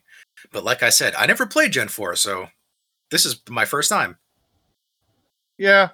I mean, it's fun. I enjoyed myself, but like, I'll just grab my copy of Diamond and load up the original game. Like I said, I don't have the original game, so this is the first time I've ever played. Like I know Sinnoh because I've seen some of the Pokemon from. This is the first time that we've had a remake instead of a remaster. Yeah, and it's a little insulting to the long-standing Pokemon fans, because, like, for the people like you, it's great, perfect, beautiful. people like me, it's like, you just made a worse version of one of my favorite games. Well, theoretically, I should be more like you, except I didn't actually play Gen 4. Exactly. You didn't play it, so you don't have that. I didn't have a DS at the time, so it just like passed by me. So, actually, speaking of remake stuff, here's actually a quote from somebody who reviewed the game. Saying, if a good remake is defined by its loyalty to the original, then Pokemon Brilliant Diamond and Shining Pearl are very good remakes indeed. Yep. So it's not necessarily a worse version of the original. It's just the original again, minus the things that made it better from the second one. No. Actually, like, they had to change certain elements from Diamond itself because they were dependent on the generation it was released in, including like dual screen functionality and things like that. Yeah. Okay, so second review, call them faithful remakes of the DS titles, but they, quote, deviate from the mechanical blueprint with varying degrees of success. Yep. Okay. And like I said, I enjoy them. I just there's a lot of effort that was not put in, that had been put in to every remaster that we'd gotten before then. Yeah, like compared to like the Ruby and Sapphire remaster had a lot of new stuff that wasn't in the original game. Heart Gold, Soul Silver. But people still complain that something from Emerald wasn't in there. The Fire Red, Leaf Green. Fuck the Battle Frontier, it's garbage. The Battle Frontier was just, hey, I want to be able to flex on everybody by saying I beat this. That's all the Battle Frontier was, so fuck that. So it's like the Battle Tree. Yeah. So it makes sense that people are complaining about it. Yeah, I guess. Yeah. People will, if you take away their ability to hold something over somebody else, they will shit on you for the rest of your life. Yep. So yeah, I'm playing through Brilliant Diamond. It's pretty fun so far. And then after that, I'm gonna hit Sword, and then once that's done, I'll get around to Violet and Scarlet eventually. You're supposed to hit Shield, not hit the sword. Well, you know, I wanted. Well, Dumb actually, joke. I'm gonna say I didn't really have a choice on which version I got because that was the version this guy was selling on eBay. It's like, all right, I'll take it. Dumb joke. Moving on. Yeah. And speaking of Scarlet and Violet, well, so I held off on getting the teal mask because I figured there would probably be bug fixes in the first few days. Because I mean, Pokemon games have been a little buggier recently. And for people who don't know, what is Teal Mask? Oh, Teal Mask is the first half of the DLC for Scarlet and Violet. Okay. You go to a new region, Kitakami. You get a whole new Pokedex. That's really only 50 additional Pokemon or something like that. Because if you caught all the Pokemon from the original Scarlet and Violet, you've got 100 and something Pokemon in your Kitakami decks. And I the first thing I did was I'm gonna build a brand new team because I'd heard that Kitakami was hard, but I didn't want to go into it with my level 100 team because that's just not fun. So I did some quick research, found out the average level for the Kitakami's generic trainer type, which is 60-ish if you beat everything. If you go into the Teal Mask from day one, supposedly they're lower level. I was gonna say, is it scaled? It scales with your completion. Because I heard the Sword DLC is the same way. They're it's scaled, so you can jump right into the DLC. Yeah. As soon as you can, get a bunch of overpowered Pokemon, and then go and crush the rest of the game. And I hated my team. Okay. It was pretty much all fast sweepers, and as I said before, I prefer chunky boys. So I there's a second half of the DLC that's coming out that I've already started building a team for, and it's mostly chunky boys because I prefer playing with chunky boys. I was saying that's why he's not very good at competitive Pokemon. Actually, I have won one tournament and quit after that because I fucking hated it. Did you win with the chunky boys? Yes, actually. My team was a bunch of slow status move setters. So it would have been hilarious if you were I heard this region's hard. Let me make a new team so it's not just my level 100 guys. Go in, first guy you fight, level 120. That would be fucking hilarious. Yeah, it's it scales to be hard to your actual highest level Pokemon. It's oh fuck. I'll try to go easy on you fuckers. I would have been okay, time to pull out my level 100 sweeper. Because I went for Skeledirge, who is a big chonky boy and in my opinion has the best move of all the 3 starters, which is Torch Song. And Torch Song is the best because it raises your special attack when you use it. And it's a special attack move. So, okay, I'm a big chunky boy who's going to survive a few turns. Torch Song. And my second use of Torch Song kills you. You send out another guy. First use of Torch Song doesn't kill you. Second use kills you. And now I sweep your entire team, even if they're resistant to fire type, because I also have a ghost type move. I know nothing of Pokemon, and Skeletor is my favorite because he has skeleton in the name. He's a skeletal crocodile. Yeah. Fuck He is yeah. awesome. Skeletons. He is awesome. I love Skeletor so much. And I will say this. Fuck the duck. Fuck the duck. I spent so long surprise trading for the duck because no one I knew had taken the duck starter. And apparently no one in the world was breeding for a shiny Quaxley because it took me 3 days. I traded over 400 Mons just to get this one fucking duck. Fuck the duck. I did not know Skeletor was the final evolution of that thing. I thought he was like the first one and then he leveled up from there. No, that's Fuecoco. That's such a fun name. I love saying Fuecoco. I love it. Yeah, so why do the first two have like Hispanic themes like Fuecoco, and then the second one has like a sombrero looking thing? And the last one's just a fucking fire crocodile? He's themed after Day of the Dead. Yeah. Like his skull mask is Day of the Dead. Huh. I don't see it, but I guess. Like, it's not my culture, so I can't fucking say with any authority. And the whole region is in Spain. Oh, okay. like Paldea is the that would have been a better thing to go. It's like, it's all Spanish themed. Oh yeah, every region is based. Well, the first 4 regions were based off Japan, but then after that, they were started being based off of other like the Gen 5 region, which the black and white, which we all hate, New York, based on the U.S. Of course, the bad one has to be America, specifically New York. Yeah, and then Kalos is France. It has the not Eiffel Tower and everything, and then Aloha is Hawaii, and then I think the which last is one was, like I love the Alola games, especially for trying something different. Like I have nothing to say against the Alola games. So it's been Nova. So it's been one country, and then cities within a country, and then just Spain. No, we also had France. Yeah, France. That's okay. Yeah, sorry. I keep for some reason in my head I was like you said France and then the Eiffel Tower, so I thought it was specifically Paris. No, the main city is based on Paris, but like there's all those places that are based on the French countryside. Okay. So how much longer do you think until we get Canada? Who knows? Who knows? Like you guys like the big problem is Canada would be mostly ice type, and ice type is the second worst type in the game. Bro, we have fucking 25% of the world's clean water. Think about what stereotyping does, Dad. Yes, we'd also have fighting types. Yeah. A lot of birds. Yeah, a lot of birds. Yeah, it'd be a lot of fucking birds. It'd be a lot of flying types. Be a lot of fucking ice types. Be a lot of fucking fighting types. Like one of the starters would be like a little thing that turns into a moose mountie. People have like made fan-based regions on Canada. I know. I've watched one. Oh yeah, there's a lot of fan-based Pokemon. Yeah, one of the starters is going to start from like Pee Wee hockey up to like NHL. Yeah. Oh, absolutely. They love doing their like sports-themed Pokemon. Yeah, his main fucking move, the animation of it is he fucking throws off his gloves and just fucking gets thrown into a penalty box. Then yeah. Oh, he'd be water dark type.